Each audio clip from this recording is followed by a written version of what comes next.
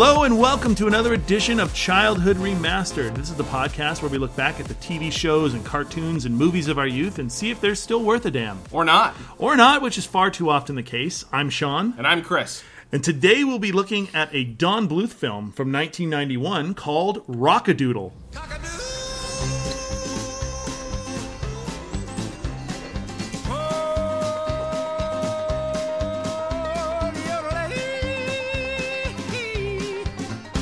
Cock-a-doo, what a day. The sun is shining brightly. Cock-a-doo, sunny day. Down here on the farm.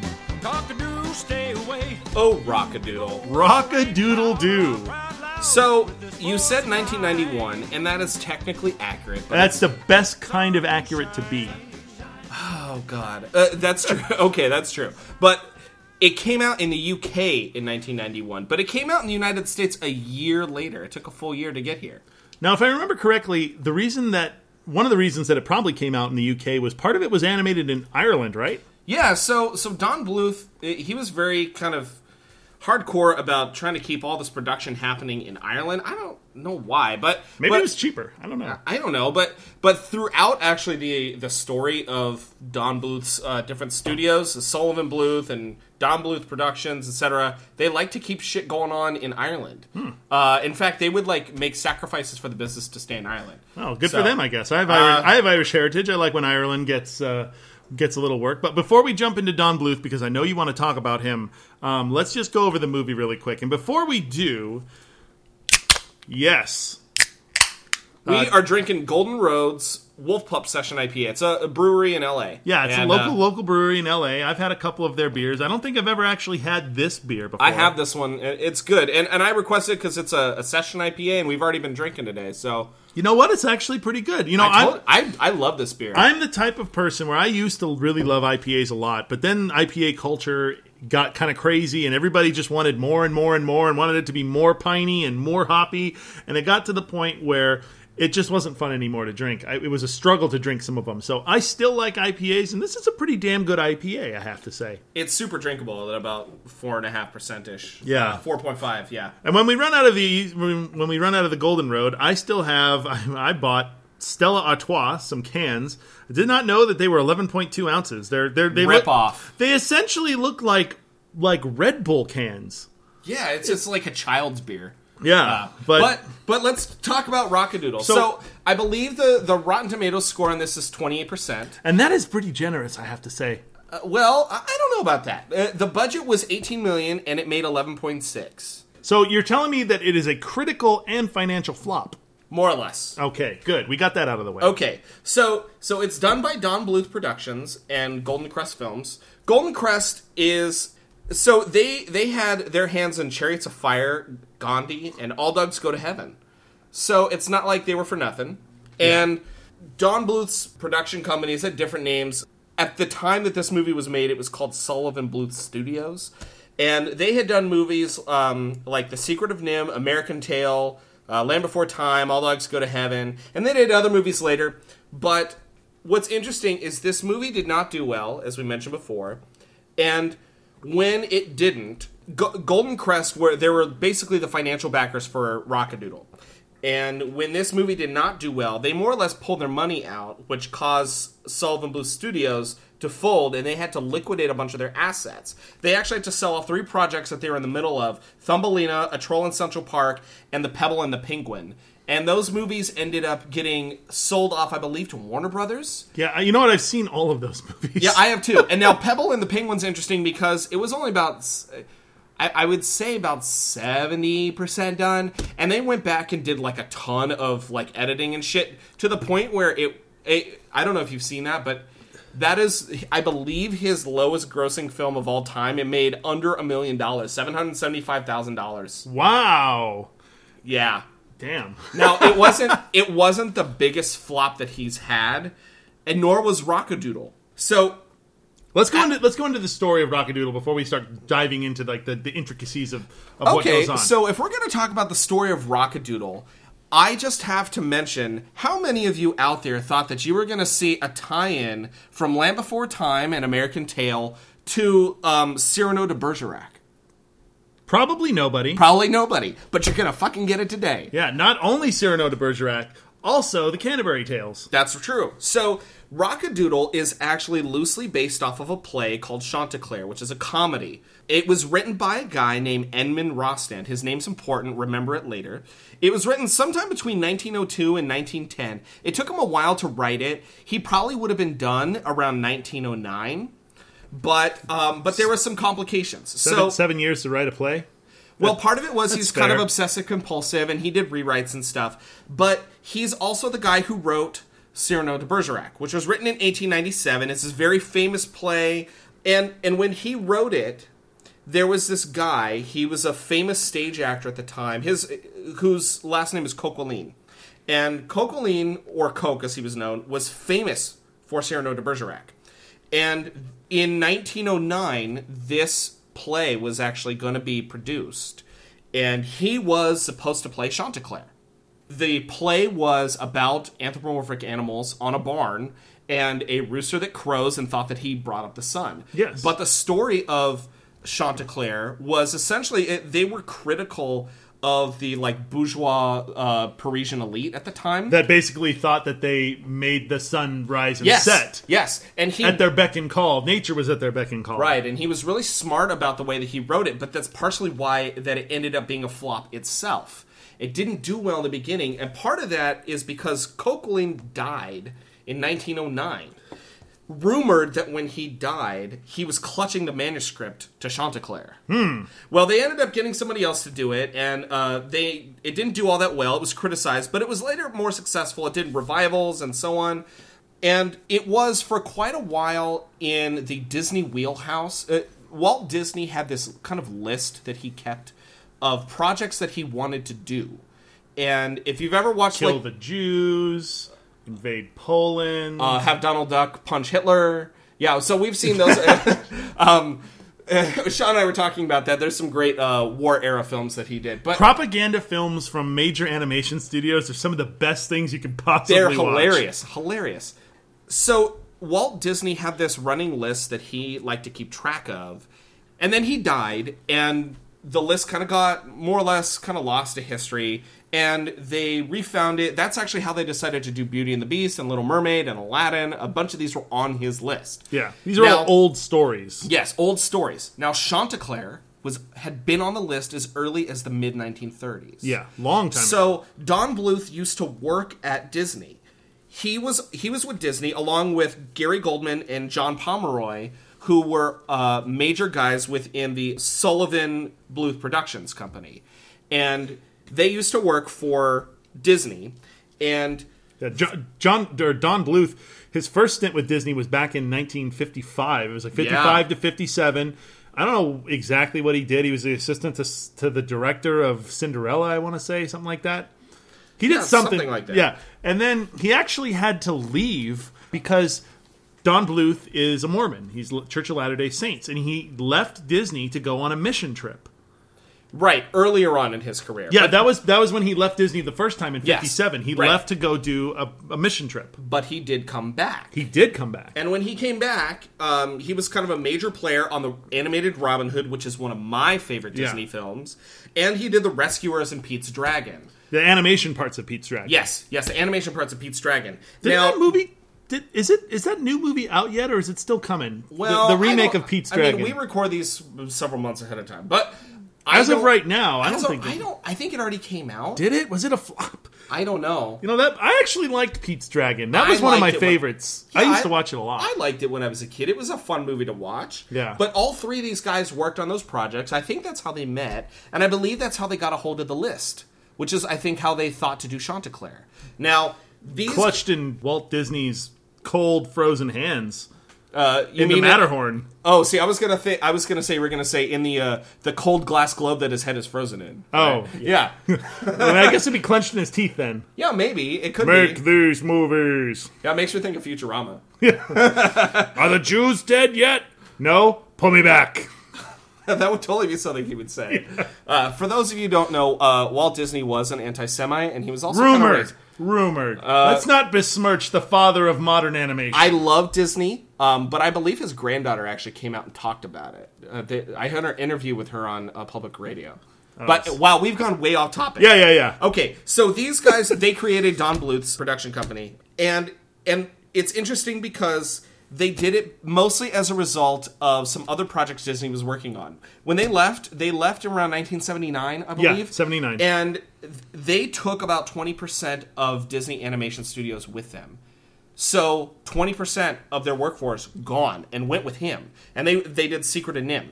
So when they left, the release of Fox and the Hound, which came out in 1981, got delayed by like 6 or 8 months as a result. Yeah. And they left because of some of the more old school methods of animation that they kind of held dear were getting cast away by the wayside and not being used anymore. Yeah. And they were starting to get into these high-tech special effects like that they used in Black Cauldron, which ended up being a flop. Which is great. itself. It's a great movie if you want to go back and watch it. It's okay, but... Yeah.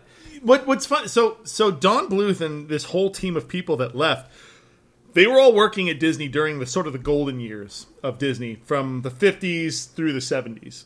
That 20-year span, the golden era Right. of animation. You have a ton of classic Disney films that came out during that period. Tons. And like Chris said, the reason that they left was because they wanted to keep the traditional style of animation.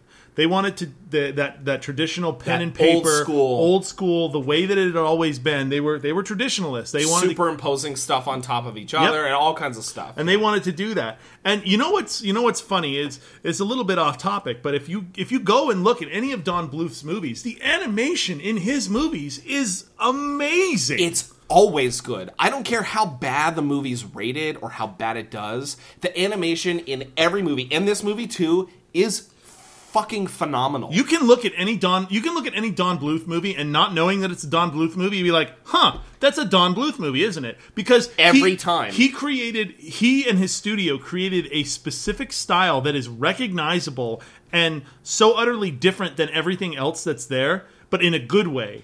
He's very much considered to be a major player in the way that animation studios animate and the way that industry changed. And part of the reason we ended up with Little Mermaid is really in response to Don Bluth and Beauty and the Beast and Aladdin and all of that. Because by the time that Beauty and the Beast and then Aladdin came out, Don Bluth was kind of on his way out. So Rock-a-Doodle kind of more or less caused them to fold. They sold off several assets, and then they re-established themselves with Fox Animation Studios, and they did Anastasia, which was like their big comeback. Oh, yeah. That movie is great. That movie is great. It is great. Well, boy, girl, it doesn't matter. And you know it's what? a great movie. That's a movie that I've heard multiple people confuse and think that it's a Disney movie. Yes, I know tons of people who think it was a You're Disney like, movie. Anastasia, she's one of the Disney princesses. No, she's not. That was a Fox movie. Now, they did a sequel to Anastasia that nobody knows if within the story is a sequel or prequel. Is that Bartok movie? Yeah, it's about Bartok, which is the bat in Anastasia. Who played him? Hank Azaria? I think it's Hank Azaria, yeah. I'm not even going to do that. So, yeah, I can't do his voice either. Yeah. It's too distinct. Oh, hello there. It's something like that. Yeah, it's kind of like... I am Bartok, the well, the last movie that Don Bluth did with Fox was Titan A.E. And I liked Titan A.E. Well, to be honest... Was that Matt Damon? I don't know, because I've never seen it. Oh. I've never seen Titan A.E. But it's rumored that it had a budget of $75 million, and it grossed $22 million. $22 million. It was Matt Damon. Matt Damon, Bill Pullman, and Drew Barrymore. It was a massive, massive flop. So bad that Fox Animation had to completely go bankrupt and sell everything.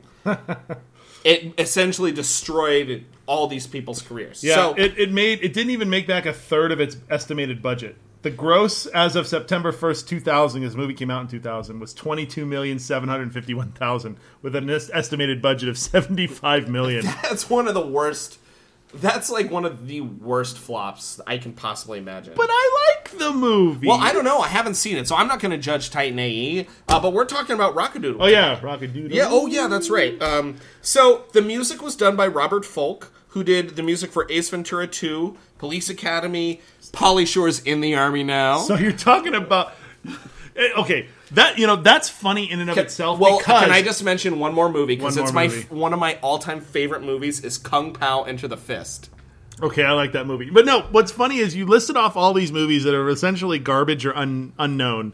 And the music is probably one of the better aspects of this movie. It's one of the better aspects of all the movies. Yeah. Again, so the animation is always good, and the music is always good. Yeah. The story is always what they're critical of. Yeah. Stuff is jumpy, or it doesn't make sense, or it's poorly thought out. So the general story, since we're talking about it, the general story of Rockadoodle is you have a farm on which lives a bunch of anthropomorphic animals. There's no humans. This is not a human world. No, it's all animals. So you have a farm on which all these animals live, all kinds of farm animals, and there's a rooster on the farm named Chanticleer, who it's his job to wake up the sun. And there's a musical number in the beginning where he sings a song about the sun coming up. And the song is called Cockadoo What a Day. Cockadoo What a Day. And Chanticleer is played by Glenn Campbell, who is a famous country singer from the 70s and 80s. And most of you may know him from the song Rhinestone Cowboy. Like a rhinestone cowboy,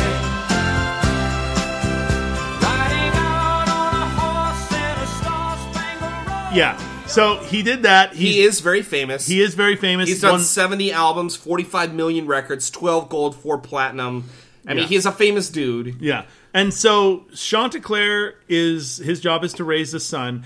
And That's an Elvis ripoff. Yeah. And that's the funny thing that I thought about is so he's played by Glenn Campbell, who is a country singer. And famous in his own right. And famous in his own right. But the character of Chanticleer is essentially an Elvis clone. And you find out later on in the movie, he essentially accepts the role of Elvis in action, in song, in like attire. So they have Glenn Campbell rip off Elvis, which is very weird. But it's done fine. So there's another character in this movie called the Duke of Owls, who's played by the Grand Duke of Owls. Sorry, who's played by Christopher friggin' Plummer. 2 Emmys, 2 Tonys, an Oscar, Sound of Music. Yeah.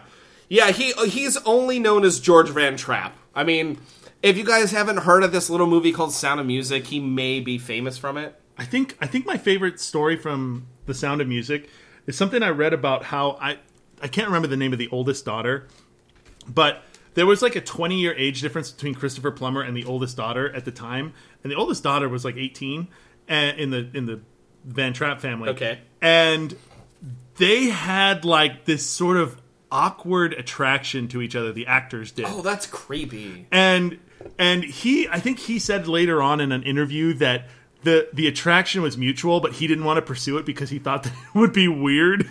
Well, no shit, it'd be weird. Yeah, it'd be weird to shtup your daughter. Yeah. Shtup your. That'd be creepy and gross and weird and wrong on all levels. So the Grand Duke of Owls, who's played by Christopher Plummer, concocts this plan where he sends one of his agents, another owl or another bird or something, to go basically fuck with Chanticleer. He sends some unnamed henchman that we never get the name of to go fight Chanticleer. He gets before the sunrise, and he gets distracted in a way that he forgets to crow, and the sun starts to come up without him. Yeah. But what happens is the sun starts to come up without him. He gets all mopey and shit, and he leaves. And when he does, the sun goes back down. He doesn't leave because he's mopey. He leaves because every other animal on the farm makes fun of him. They do. They tease him. They call him names. They're like, the sun's coming up without him. Oh, he's a fraud. You're a phony. Hey, this guy's a great big phony. Come on, Chris. Yeah, I think the one one of them does like an imitation. This character named Snipes. He's a magpie. Who's voiced by this guy named Eddie Deezen, who was in Grease, and he's Mandark in Dexter's Lab. Yeah, I was gonna say I wrote down the characters that each person has played. He's also the superintendent from Punky Brewster, and he's a contributing writer for Mental Floss. Oh, yeah. He's also in a callback to an earlier episode. I don't know if you recognized his voice, but in Darkwing Duck, he's Mouth from Hoof and Mouth. Yeah, he is. Yeah, that's right. And he's also Oswald from Johnny Bravo, a great cartoon I loved. Oh, I love Johnny Bravo. He's the nerdy guy. I believe it was him that was approached to do one of the characters... He was actually approached for several roles. At that point, like in the 1970s, his docket was so packed that he was turning away major roles in things like Revenge of the Nerds and other stuff that could have made him probably a lot of money. Yeah. And that's one thing that we should talk about in this movie. The voice acting's good. The voice actors in this movie are like quality people. Yeah. So there's this character named Goldie. She's basically a Vegas showgirl. She's a pheasant. She's done by Ellen Greene, who was in Little Shop of Horrors. She was Audrey. And she was in Pushing Daisies. Yeah. She's also a fairly, before she started acting in film, she was a fairly famous Broadway actress as well. Right. Which is, I believe, how she ended up at Little Shop of Horrors, because she knew Menken and the guys from Disney. Yeah. So... And then you have Peepers the Mouse, who's played by Sandy Duncan. Oh, that's right. She was in Fox and the Hound, and I believe she was in My Little Pony. Yeah. And then the last of the animated characters is Patu. Oh, there's another one, but go ahead. Yeah. Oh, that's right. So Patu, who is like a barnyard dog essentially that wears pants and shoes, and he is played by Phil Harris, who has. I love his. Can I just say I love his voice? I would let him talk me to sleep. Yeah, I was just gonna say his voice is really soothing. Yeah, he was a band leader in the 30s and 40s. Yeah, he's done a lot of acting. He worked with Jack Benny. Yeah, he had a radio show. And he was Thomas O'Malley in The Aristocrats. He was Little John in Robin Hood, and of course Baloo from the Jungle Book. Baloo from the Jungle Book, yeah. I love his voice. I hear it, and it feels so comforting. You know something, Robin? I was just wondering, are we good guys or bad guys? You know, I mean, are robbing the rich to feed the poor? Rob? That's a naughty word. We never rob. We just sort of borrow a bit from those who can afford it. Yeah. Yeah, I don't know. It's this sort of like deep baritone that has this really comforting rumble, and yeah, I don't know what it is, but I love his voice. Whatever the frequency of his vocal cords are, it hits me in all the right ways. Yeah, it's so wrong, but right. Am I gay for Phil Harris? That's okay. You can be. I'm okay with that. It's okay because he's dead. Yeah, I was going to say.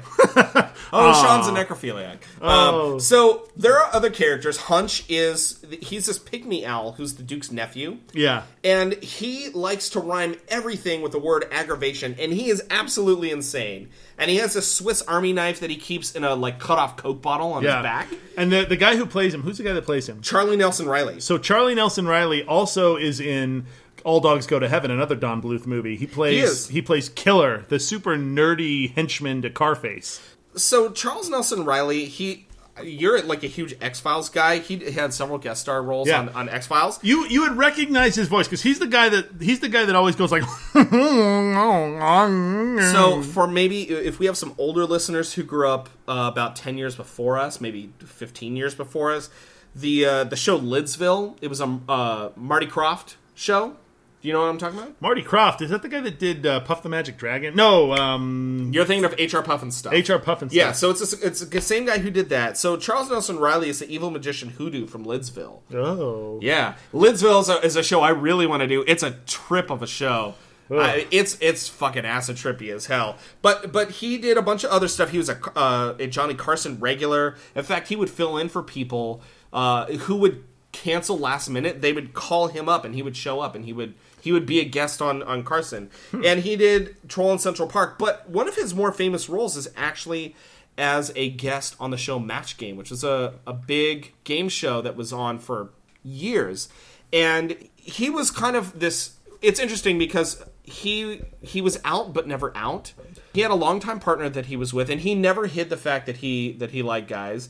But he was never like, I like guys, look at me. So he's never making out with guys on the red carpet. No, but he never hid it, and he was very vocal about the fact that he never hid it, but nobody ever covered it because it was a different era in Hollywood. But he's like what's his name that was the center square on Hollywood Squares? What was that guy's name? Oh God, Bruce Villains? No. I'm the center square. Oh, that guy. Yeah, I don't know his name. Now there's a couple more characters. One of them is this pig who only shows up a little bit. His name's Stewie. And he's done by this guy named... Paul Lynde. Oh, Paul Lynde. Paul Lynde was the center square. Paul Lynde's the center square. Okay. Sorry. So Stewie was done by this guy named Will Ryan. And for me, this was a little nostalgic because I grew up in a house where we listened to this Christian radio show called Adventures in Odyssey. Did you ever listen to this? When I you were did a kid? not. No. Okay, and they would like release these like cassette tapes and stuff. It's terrible, and there's all kinds of reasons not to listen to it, but I did. And he was in Dumbo Circus. Do you remember that? It was like a live action. So Dumbo Circus was this. It was this TV show in 1985 where they were live actors in puppetry who were acting out Dumbo Circus. And they also he was Petrie from Land Before Time. Oh, that's right. And in the 1980s, he was in Welcome to Pooh Corner, the one with the puppets and stuff. Oh, he played Rabbit and Tigger. No, I was gonna say he played the ogres Gad and Zook in Gummy Bears. Yes, he did, and he was Digit from American Tail. So he had some stuff, and we also should probably mention Pinky, who's the fox. He's kind of this the manager of Chanticleer. Yeah, he's played by this fox managing a rooster. That's funny. I know it's smart, really. Yeah. It's played by this game named Sorrel Book, who is Boss Hogg from Dukes of Hazzard. Yeah, and he basically plays the same character. Yeah, no, he just plays his other character that he's known. He's like, "What the hell? Come on, Chanticleer." So, like, a really quick thing, and I noticed her in the very beginning, is Edmund's mom in the beginning. That's the character we haven't actually talked about. Edmund is the boy. He's the main character protagonist of this cartoon. Yeah, we haven't talked about him because the guy is Toby Scott Ganger, and he hasn't really done much. Yeah, his career. I mean, anything that we mention, nobody's going to know. It's like bit parts and stuff, but yeah, he literally his last two roles were non-named townsperson and bully kid or something. Yeah, something like that. But his mom was the mom from E.T. Oh, yeah, her name's Dee Wallace. So a little shout out to E.T. there. So I have to say the kid that plays Edmund. Oh yeah, you were texting me about this. I hate this kid, Toby Scott Ganger. I hate this kid. He's one of those kids that has like he's kind of lispy voice. Well, right? He has a speech impediment. He's like, "Come on, guys, what are we doing?" Here, let me show you how to tie him. Jeepers! I'm a furry! Well, kittens are furry. But I'm a widow boy! I mean, it's fine if you need... Oh my god, it's the whole fucking movie! Oh god, yeah. No, it's fine if you need, like, a speech pathologist or whatever and you need some help, but, like, maybe... Don't cast the main character of your movie with someone with a speech impediment, unless that speech impediment is like core to the person's character. Like Elmer Fudd has a speech impediment; it is core to his character. That his speech impediment is not core to his character; it's just annoying. It was really annoying. I mean, and he's like a major character. He has a lot of dialogue. Yeah, and part of his speech impediment causes a line that's misheard a lot in the movie. So he starts out as a boy, and we can talk about this in a minute. But he starts out as a boy, a live action boy, and he ends up getting turned into a cat. An animated cat. And so once he's turned into a cat, he says a line and he goes, "Oh, I'm all furry." And the line is misinterpreted a lot of times because if his speech impediment says to hear, it essentially makes him sound like he's saying, "Oh, I'm a furry." But he says, "I'm all furry." Well, whatever. Yiffin hell. That would be funnier. Yeah, it would be. So, I mean, aside from Edmund, the characters are interesting. I should mention, do you remember earlier I mentioned the writer for Chanticleer is named Edmund Ronstand? Or Edmund Rostand? Yeah. So the main character. The main character is a kind of homage to the writer to the original source material. Yeah. Which is kind of cool. Yeah, it's an interesting little. So we were also talking about this. This movie is an hour and 12 minutes long. Hour and 11 minutes. Yeah, an hour and 11 minutes and 40 something seconds. Yeah. We counted all of them. Yeah. How much of this was filled with credits? You timed it, right? Yeah. So the credits in this movie clock in at about 10 minutes and something seconds. So this movie is only an hour long. The movie's only like an hour long, and the last 10 minutes of the movie is credits. It's the longest credit scroll I have ever seen in a movie, and I'm the type, I know you are too, that usually sits through the credits. I sit through the credits because I think it's respectful to the people who do the work on the film, even if it's a shitty movie. Aren't you a mensch? I guess so. Yeah. No, so Well, like Doctor Strange just came out, and we Marvel has trained us to sit through the credits. They have, but I sat through the credits for Doctor Strange. That movie's great, but I sat through the credits, and they were like 5-6 minutes. They were half of this movie. It's because and they the movie clumped was them 2.5 hours long. Yeah, it's because they clump up the credits so that they don't take up as much space. So it's not just 2 lines of scrolling text that take forever. If you have got a lot of make it go faster. digital. God. I did read that. Bless you. You're welcome. I did read that when this movie is, not that it is anymore, but when this movie was broadcast on TV, they would show like the first 2 minutes of the credits, and then once 2 minutes or so had gone by, they sped it up to like 2 times the speed. It was just, And you couldn't read it. yeah. I think a lot of movies used to do that. Yeah, or they put it up in the little. Remember when you would watch like Sunday night movies, like the Disney Magical World of Like Color, Mr. Boogedy? Yeah, so the Magical World of Color with Disney, and as soon as the credits roll, you'd get like 10 seconds into the credits, and then it would go up into a tiny window in the corner, and you'd have like the nightly news, like tonight at 11. And would do this like ultra fast speed up. Yeah.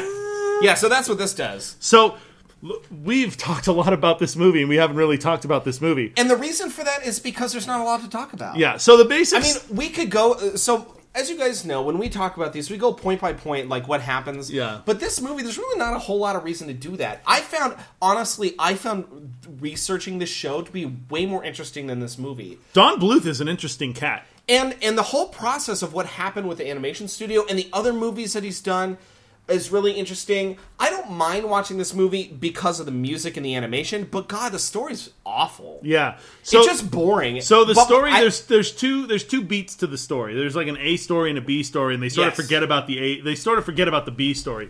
So the way that this movie starts off, it starts off live action. Actually, no, it starts off animated.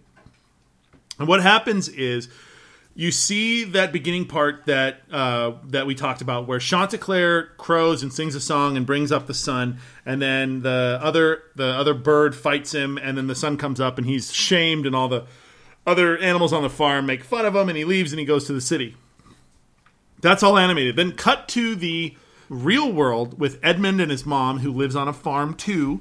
And he's essentially reading a storybook. He's reading a storybook of Chanticleer. As if it's all fiction. And it's his favorite book. And his mom is reading it to him. And then there's this sort of cheap jump scare where a figure opens the door. And it's this cloaked figure. And the mom looks at him and goes like, "Oh, whatever the guy's name is, Mike. What are you doing? You scared me." And it's Edmund's dad, who's like, "The levees are breaking, the sandbags, we need to go reinforce the blood," because it's pouring rain outside and their farm is getting flooded. So he grabs the other 2 kids who are older and the mom, and then Edmund has to stay in bed because he's too small. He's like 5-6 years old. And they go and try and fix the stuff, and he gets the idea, Edmund does, that the only thing that they need is Chanticleer to come back so that he can crow and wake up the sun, because that would make the rain go away. In the last week, I've watched this movie 4 times. Ragadoodle! Ragadoodle! Yeah, I've watched this movie 4 times in the last week. So my daughter loves this movie. She didn't want to watch it. I always kind of have to coax her into watching whatever we're covering. Yeah. Because kids like the same shit over and over again. So I got her to sit down through this first song, the Cockadoo What a Day, and from that point on, she was glued. And now she wants me to tell her stories about Chanticleer, and she wants to watch the movie. I watched it today before I came here. I watched it today too. Well, I mean, you always watch it the day of we talk, but Yeah. I don't. I had to watch it again, mostly just because she wanted to watch it. I'm sorry. So Well, at least it's only an hour long. That's true. So it's only 4 hours of my life gone. Yeah, instead of like and 8. several hours in the future as she continues to want to watch this movie. You need to teach her how to work that DVD machine. She more or less How knows old did I just sound right there? You need to work that there DVD machine. that gosh darn video magic machine. Hey, you got one of them magic boxes you can pick up the thing and you can dial a number and then another person on the other side can talk to you? Sean just sounded like Bill Cosby. You see, you pick up the phone and you call the bitch and you say, looky here, bitch, I want you to come over because I'm Bill Cosby and this is 1970. I'm the most important celebrity in the world. Come over to my house. And drink my drinks. And, hey, what's that over there? Drop, drop. Oh, hello, you're unconscious. That's my favorite position. The one where you're draped over a chair. The next thing you remember is me going, toodaloo. I don't know why, but I just got a pudding pop, visual in my head. So, okay. The pudding pops didn't start out being chocolatey. They came that way after a few insertions. Oh, God. So I took a picture of that with my Kodak film. Sean and I just went way off the deep end.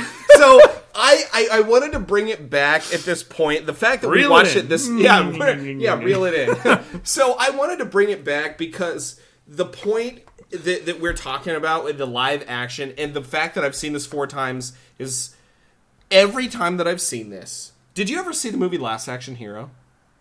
Yeah. Okay, so Last Action Hero is this movie with Arnold Schwarzenegger, and he is a fake character in this movie, and this kid gets to go into the movie and live in the world of this fake action hero, and he brings Arnold Schwarzenegger's character out, and the bad guy from the movie brings other villains to life. Okay, so I mention that because every fucking time I watch this scene, I think of Last Action Hero. Is it the scene where the Grand Duke of Owls comes? No. No? It's when the dad comes into the room with the raincoat on, all creepy as fuck. And when he comes in, he immediately reminds me of Ripper, who's this villain in The Last Action Hero who killed Arnold Schwarzenegger's character's kid. His name is Ripper, and he wears this, yellow raincoat and uses, an axe or something. I don't know why I think of Last Action Hero every time because you're mentally disturbed. It's probably true, but I get these. The dad's really creepy at this point, and so as Sean mentioned, we do have these kind of congruent stories. We have the live action and we have the animated. So in the you're reminded of the live action one because throughout the animated one, Edmund is going, where's my family? I can't see my family because essentially these worlds coexist somehow. It's like parallel universe theory. There you have the animated universe and then you have the real world universe. They both exist on the same plane of existence, just in different. I don't even know. Yeah, We're once again we're putting way too much thought into this movie, far more than the people that created it did. Probably true. It's just this movie basically has these 2 plot threads going on. There's the live action, and then there's the animated. And Edmund immediately ends up in the animated, and then we live in the animated the whole time, and we don't get to live action until the very end. Yeah. And, this whole movie is essentially Edmund and many of the animals going out to try and get Chanticleer back. To come back. He's gone to the city. He went to find work in the city after the animals all laughed at him. So the city is animated kind of like New York in the beginning, and then they animate it to look like a lot 1950s Las Vegas. Yeah. And he regularly does the he full commits to Elvis. He does the moves. He's got the early 1960s, late 50s, he's got that Elvis. Got that costume with the wings from the 70s. The white costume with the rhinestones. Well, I mentioned the 50s and 60s because the first time that we see him in this faux Vegas, quote, the city, he does this song and he's wearing this kind of fake cowboy outfit. Yeah. And then later he does another performance where he's dressed as the king. And it's funny because that's what they call him. That's his name. He's not Chanticleer. He's changed his name to the King. Yeah, they call him, quote, the king this whole time. Sean had mentioned something to me earlier about what's her name? Goldie. So this movie takes a lot of inspiration from the movie Who Framed Roger Rabbit. This movie came out in 1991, 1990, 91, depending on what country you were in. And Who Framed Roger Rabbit came out in 1988. And for those of you who haven't seen Who Framed Roger Rabbit, it was a revolutionary animation / live action movie where animated characters interacted with live action actors, notably Bob Hoskins and Christopher Lloyd. Oh, Bob Hoskins. I know. Yeah, so he's sad. Dead. But so everybody loved that dinosaur. Everybody. So they took inspiration from this movie, and that was part of why they wanted to do half live action, half animation. So one of the characters in this movie that we had talked about, Goldie, who's played by Ellen Greene, she is essentially a Vegas showgirl. And her inspiration was Jessica Rabbit. Now, everyone who's seen Jessica Rabbit... But they draw her kind of like Goldie Hawn. Yeah. So, she's a pheasant. She's Goldie Pheasant. So, her inspiration is Jessica Rabbit. And in the first couple of test audience screenings and the concept art and all, her character was determined to be too buxom, too bodacious. Too sexualized. Too sexualized, because that's what Jessica Rabbit was. Jessica Rabbit was a sexualized character with big boobs and a high slit in her dress and whatnot. So they actually had to redesign her character at sort of by the last minute because she had this deep cleavage cut on her shirt. And they matted it over so she really doesn't have any cleavage. But it looks weird the way that they did it. It's because they did it Yeah, afterwards. it's a chop job. It's like a cell overlay over the top of it. Yeah, I mean, this movie has a lot of weird stuff in it, too. I don't know if it was telling the future or not, but... So, the character Snipes, who's the magpie, the misogynist, Yeah, right? he's a misogynist. He's pretty he's funny. full fucking misogynist, Yeah. no doubt. I mean, he has lines where, Peepers asks at one point, what happened? And Snipe goes, she's a woman. Or, I mean, he just says... Look, a woman that doesn't know anything. Yeah, he says stuff like that all throughout the movie, which is kind of offensive, or pretty offensive. But he has this line and he goes, wowie, wow, wow, wow. And I immediately thought of Christopher Walken. Wow. Wowie, wow, wow, wow. The SNL skit. You know what I thought of? I thought of Mandark. Oh, I thought of The Continental. Because, because Christopher Walken's character, every time he would get slapped or rejected by the hand that was essentially like... Yeah. So... Every time he would do that, he would always say, wowie, wow, wow, wow. The hand would go into the bathroom, and you would see the person, washing their hands, and then the light would turn on behind the mirror, and it'd be Christopher Walken, smoking a cigarette. And, yeah, so it made me think of that. But there's, a lot of weird stuff like this in this. And the other thing, too, that I was thinking of was the music, for the most part, is pretty good. But there's these little bits and pieces throughout the movie where the Duke is sort of accompanied by... The owls, the other owls. These other owls, and they're it's almost like a cappella, but with organ music behind it. Yeah. And it's I mean, for somebody who's kind of nerdy about music, they sound really good. Yeah, they do. They sound really good. The rest of the music's okay, but it sounds really good. There's some other stuff in here, too. So, there's this giant high-rise at one point on top of the building that the king or Chanticleer is staying at. His manager's trying to hide him so that the rest of the gang doesn't find him and bring him back to the farm. And he's hiding up on this high-rise, and the way that they make it look like is the top of the high-rise, the top floor, the roof, is actually a farm. Yeah. And it completely reminded me of Gargoyles. Did you ever see Gargoyles? Because the castle on top of Gargoyles? Yeah. What does Patu say? You can take the rooster out of the country, but you can't take the country out of the rooster. So I wanted to mention this scene because there's this weird line, and it happens at 38 minutes and 35 seconds. And there's this part where Goldie and Chanticleer are on this swing up in the moonlight outside on their fake farm. And Chanticleer says, Ah, Goldie, when I left the farm, I had such a big hole in my heart. You could have put a John Deere tractor through there. Oh, you poor thing. My heart is so full I could just explode like a bloated lamb. Oh, King, you say the nicest thing. and her face is it's freaked out. How does a bloated lamb explode? What's exploding? I think he maybe meant a bleated lamb, which is bleat is the term that a lamb is what you call the term that a lamb is making with the screaming. Yeah. But he says bloated, Yeah. which is way worse because So I thought. I mean, he says exploded, so does that mean the lamb exploded? And then I Yeah, got a that's- visual I was of very exploding confused. lambs? one of the things too that happened happened a few times in this movie. We mentioned it with Goldie's cleavage. They had a lot of after they tested it on the audiences. They changed some things, and one of the other things that they changed was in that scene that Chris was talking about when they're on top of the building, they're on the swing.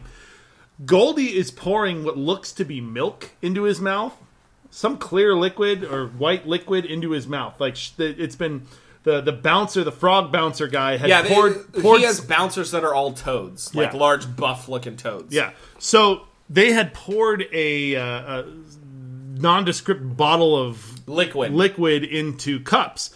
And so Chanticleer, the king, is laying on Goldie's lap, and Goldie is pouring this liquid into his mouth.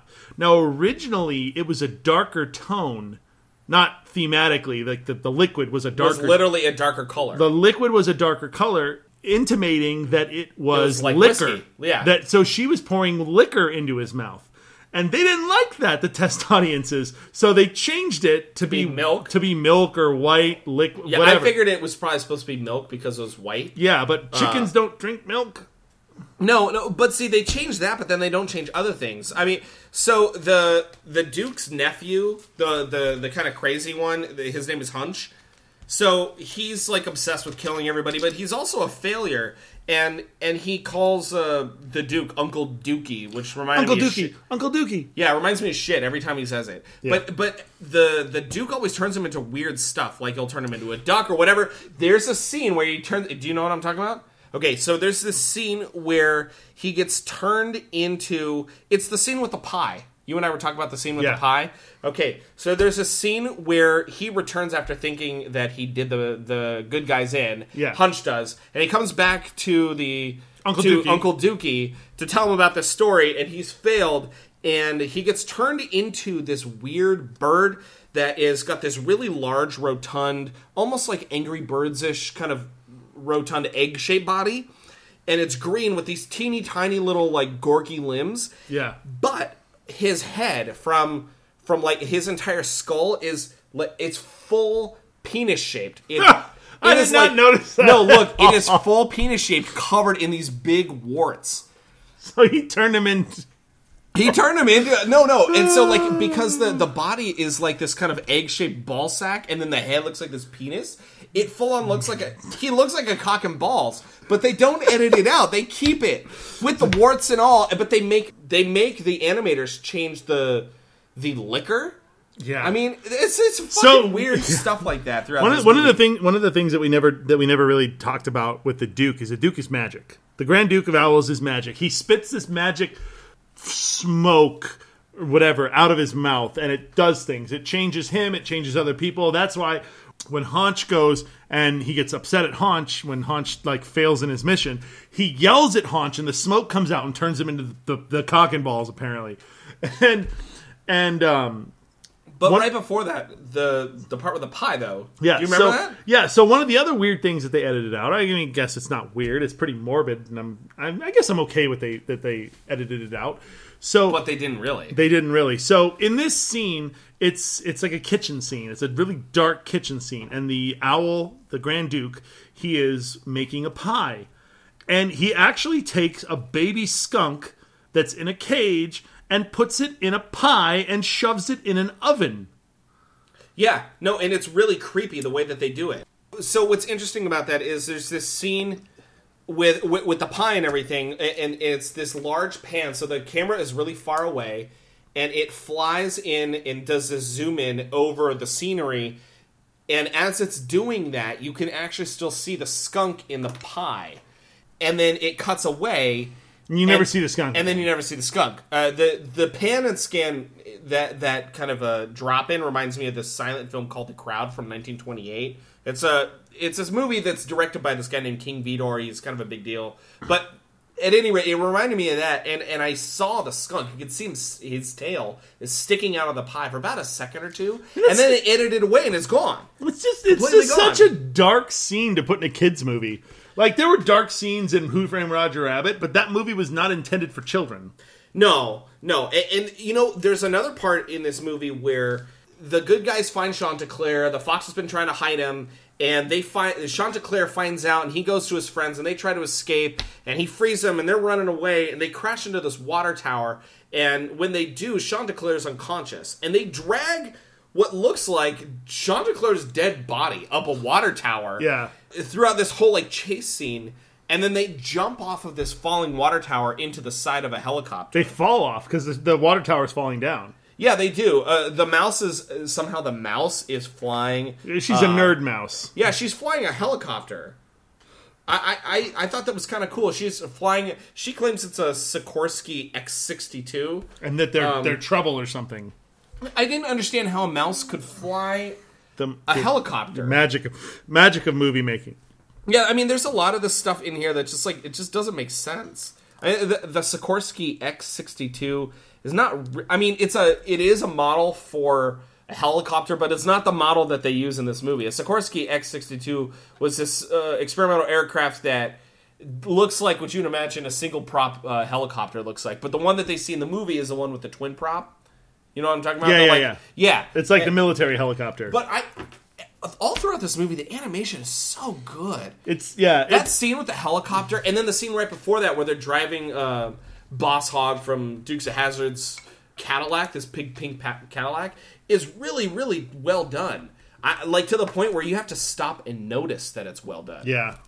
You know, you kind of have to just give it to them for the quality of the animation. You just do, because sometimes you can overlook poor story because the visuals are so good. That happens a lot in modern movie making. And I think this one is kind of like that. Yeah, what's his name? Michael Bay wouldn't have a job if. Oh God, Michael if Bay. If we didn't overlook bad storytelling because of good visuals. Oh Jesus, yeah, Transformers. Don't get me started. Yeah, so the movie ends up the climax of the movie is Chanticleer goes back to the farm, and the farm is getting flooded out because the sun hasn't risen and there's crazy winds and rain, and the Grand Duke has decided to use his magic to grow huge and turn into a tornado, and Chanticleer gets trapped. And this part kind of pissed me off.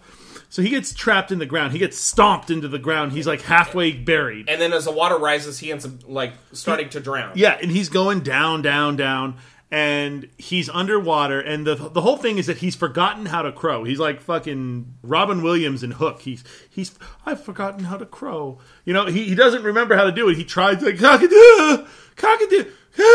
I can't do it. They animate him really weird during that process. Yeah. They make him all of a sudden, for whatever reason, he's buffed through the whole movie. This one scene, they make him look really scrawny. Yeah, so he's trapped in the ground, and he's got a big branch that's covering him that looks like a taloned foot of a bird. Yeah, and he goes underwater, and then he starts listening. He starts hearing all the voices of the animals. Voices. All the voices of the animals, like, we believe in you, Chanticleer. We believe. And then, and during this time, Edmund, who's still a cat, ends up getting strangled by the Grand Duke, which is a pretty violent way to get. He uses his magic breath, and two magic breath hands come out and strangle him to death. Yeah. So Chanticleer hears all this stuff, and then all of a sudden, he has this, like, revelation moment where he realizes he can crow again. Yeah. He flies out of the ground, flies up into the air, and starts doing his cock-a-doodle, and then spinning around, and the sun comes out, the sunlight hits the Grand Duke. The Grand Duke, for whatever reason, he's spinning like a tornado. He starts spinning the other way and turns into this little tiny bird. And then there's this comical thing at the end. So he's defeated. There's a comical thing at the end. You know, he's like the size of... He's smaller than like a baby chick. Yeah, and then Hunch chases him away off into with the a sunset. fly swatter. Yeah, it kind of reminds me of the way that the Croc from Peter Pan chases off Captain Hook. Yeah. So then we get more live action. And the Edmund storm wakes up and it's no longer animated, and he's essentially back in the quote real world, and it more or less just never happened. Yeah, you think that it's a dream because he wakes up. They pull a fucking Dallas. Yeah, they on do. Rockadoodle. Yeah. For those of you who don't know what Dallas is, it was like a soap opera kind of in the 1980s. What was it? The end of the Bob Newhart show too. And wasn't it ended up being the entire dream. thing ended up being a dream sequence. Yeah.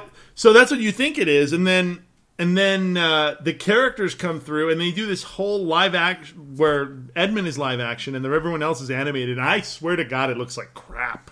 It does. Okay, you texted me. You said, "How did this come out 2 years after Roger Rabbit?" Yeah, Roger Rabbit looks so fucking terrible. Roger Rabbit came out in 1988. This movie should have been released in 1990. It's 2 years after. 2 years of more technology, and it looks like garbage. I mean, Song of the South that was made in what was that made in, like the 70s, 60s? Looks better. Looks way better than this. I don't understand. Song of the South is way more racist, but you know what? I'll trade the racism for the good animation. Not in this case. So it's pretty. Song of the South is pretty racist. I know. Yeah, it's pretty bad. Literal Uncle Tom. Yeah, no, it's like full on. It's bad, but. But Pagemaster came out around this time, and it looks better. Yeah, the live action animation thing. He had like in the live, so he's live action. He's on the animated farm. Didn't you tell me that he was inspired to do this movie because of Roger Rabbit? Because of Roger Rabbit. Yeah. So I mean, it's like I'm inspired by this movie, so I'm going to make a lot shittier version of it. So they had this whole moment where he gets turned it's like back. All that Sonic fan art. He goes Sonic from the Hedgehog fan art or he goes from animated to live action, and then he jumps back into the animated where he's a live action character in the animated world. Yeah, they have this like little song and dance numbers that fades off. It's to credits. It's a redux of the original song. Yeah, the Cockadoo What a Day. Yeah, and then you get your 10 minutes of credits. And that's it. And that's the fucking movie. So would you recommend this? No, I would not. It's not even, you know what, honestly, to me, it's not even fun to watch, like, Altered. It's like, the songs are good. The songs are good, so maybe just download the soundtrack. The story is just garbage. The story is boring. It's boring. And that's what it is. It's boring. And one of the things that we didn't talk about is something that I brought up when we went to go get dinner, is that the last thing that happened in this movie, Patu is the dog, played by Phil Harris. He narrates the whole movie. So throughout the movie, he starts narrating different parts, like, right. Oh, blah, blah, blah. So the reason that narration is in there is because test audiences couldn't figure out what the fuck was going on. Which I don't understand, because this is not a complicated movie to follow. It's not a complicated movie, but test audiences were confused at set pieces and what was happening and why things were happening and what the motivations of characters were. I don't understand that. How are they confused? No idea. But so what the studio did was at the last minute, the 11th hour, they went and got Phil Harris to record a bunch of narration to put over the movie to explain different parts of the movie to the audience. As if Phil Harris was reading a book to the audience, more or less. Exactly. But it doesn't make sense. It's like the narrator in Winnie the Pooh. Why is it necessary, though? This movie is not complicated to follow. I would change my opinion from what Sean says. I kind of disagree. I don't think... I would recommend this movie. Yeah? I would. Well, I mean, your daughter likes it. I mean, it's a great movie for kids, I guess. If you have kids... And part of the reviews at the time actually said this. They said kids aren't going to give a shit. Yeah. They're not going to care about the failings of the story. I remember when this movie came out. Do you? Did you? I remember, yeah. I saw this movie in the theater, and we loved this movie. I thought it was great. I thought it was awesome. This came out in 1990, so I was like, what, 6? Yeah. 7? Something like that? So this movie was not great, but the animation, just to see this as a time capsule for animation quality, watch this and then watch Beauty and the Beast. I would argue the animation in this is better than Beauty and the Beast. Yeah. It is. You know what? It might I be. think the seamlessness of the having a near 3-year-old, I watch Beauty and the Beast a lot too. I would say the animation in this, except for the CG stuff in Beauty and the Beast, is better than Beauty and the Beast. The animation is phenomenal in every Don Bluth movie. It really is. And the music is good. If you haven't gone back, I don't mind watching this movie. The only thing is well, you know what? I changed that. I don't mind having this movie play in the background while I cook or do the dishes. While your kid is watching it. Yeah, you don't mind? Okay. I would say if you have little kids, this is a perfectly fine movie to sit down in front of your kids. Yeah. And you won't hate yourself because when you look over, the animation's pretty and the music is not shit. Which is better than I can say for half the other stuff that's out there. You know what? I'll change my opinion then too.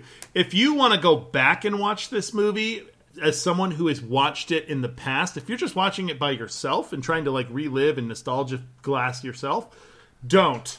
It will ruin it for you. It's not worth it. But if you have little kids that you want to entertain, yeah, put this movie on as well as any other Don Bluth movie. You can't go wrong with it. It's colorful, it's pretty, it's got good songs, and it's got a super simple story that they could probably follow. Honestly, the story could have been covered in about 15 minutes. It really could have. That's why this movie is only an hour long. Well, that's why this movie only made $11.6 million. Yeah. So, at the end of the day, I would say this movie's fine to show your kids. You won't hate it watching it. I would say just if you haven't watched it before or you don't remember much of it, go ahead and re-experience it. It's not going to kill you. It's definitely not the worst thing you've ever seen. It's definitely not My Little Pony. It's definitely not My Little Pony. But this is not a good movie. No, by no stretch of the. And it's sad because the voice acting, the animation, and the music are good. Yeah. If the story... It should have been a good movie. But the writing was shit. And you know what, though? That's the thing that I was talking to you about when we were out to eat earlier, is that ends up being the criticism that most of these Don Bluth movies get. Except for American Tail. But he stole that from a book. And All Dogs Go to Heaven and Secret of NIMH. Yeah. So... But and Anastasia. But he did a bunch of other stuff, and they were critical of that. At least Secret of NIMH was a book first, and American Tail was a book first. And I don't know if All Dogs Go to Heaven was.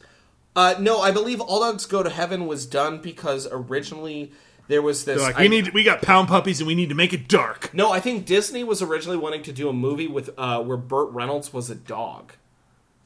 And so that... Burt Reynolds is a dog. Well, he is. But I think that's how Don Bluth ended up doing All Dogs Go to Heaven. Oh. So... Movie's creepy. Anyway, I mean, It wasn't a terrible movie to watch. It wasn't you know what it kind of reminds me of is Back to the Future. It's just mediocre. Yeah. It's mediocre. Could have been better. Well, the animation is great, the music is great, the voice acting is great, but the story is terrible. Yeah. And so that brings everything way down. Yeah. So I think that'll do it for us today. You know, when on the last episode we talked about our schedule coming up, so the next one's Goofy Movie. Oh, I love that movie. I know, I do too. My favorite part is Lester's Possum Farm. At Lester's Possum Farm. Yeah, this movie's great. Yeah. So I can't wait for Goof Troop. Goofy movie. Goofy movie. Yeah, I can't wait for Goofy movie. It's going to be fun. Yeah. Or at least from what I remember. We'll see if it's actually any good. But now, we want to also thank John Hayworth for the use of our theme music. Yeah. You can check him out on SoundCloud. Just search for John Hayworth, Haworth. The rest of his stuff is great. It really is. My kid actually... Howarth. Sorry, I've mispronounced his name. John Howarth. Yeah, I know. That's okay. But my kid loves it. She listens to it and dances around the living room. Yeah. So... If you want to send us an email, we're at childhoodremastered@gmail.com. We have a Facebook page, too. We do have a Facebook page, Childhood Remastered, facebook.com/Childhood Remastered. Yeah, we respond to that pretty quick, and same thing with our Twitter. The Twitter is @RemasteredCast. We welcome your comments. Concerns, complaints. Well, not complaints. No, fuck those complaints. You can keep them to yourself. Yeah. If you have any suggestions, you want us to do a show, or you have a movie, or something that you remember from your youth that you want us to cover, let us know. We're willing to disrupt our schedule. Yeah. So, and if you could review us on iTunes, 5 stars, it helps us out, gets us more out there. Yeah, Google Play and Stitcher, same thing. Feel free to review us there. Wherever you get your podcasts. Yeah, wherever you're listening, please review us. We greatly appreciate it. Yeah. We do this for fun and for free because, well, Sean and I would do this anyways. Yeah, sometimes we end up talking just as much before the show as we do during the show. Yeah, that happens a lot, and sometimes we have to go, oh, wait a second, we want to talk about save this. That. Yeah, let's save that because we have stuff to talk about. Or I have to think about, oh, you know what, wait a minute, I don't want to say anything because if I do, then we won't be able to talk about this on the podcast. Definitely. So please bring us what you got. We'll be happy to discuss it. Yeah. So until next time when we do the Goofy movie, this has been Sean. And Chris. And this has been your Childhood Remastered. We will see you next time. Sun do shine. Sun do shine, sun do shine, sun do shine. Well, my daddy taught me how to sing, and that's why this sports means everything. Sun do shine, you better shine. You better shine. Well, the sun do shine, you better shine. You better shine. You better shine.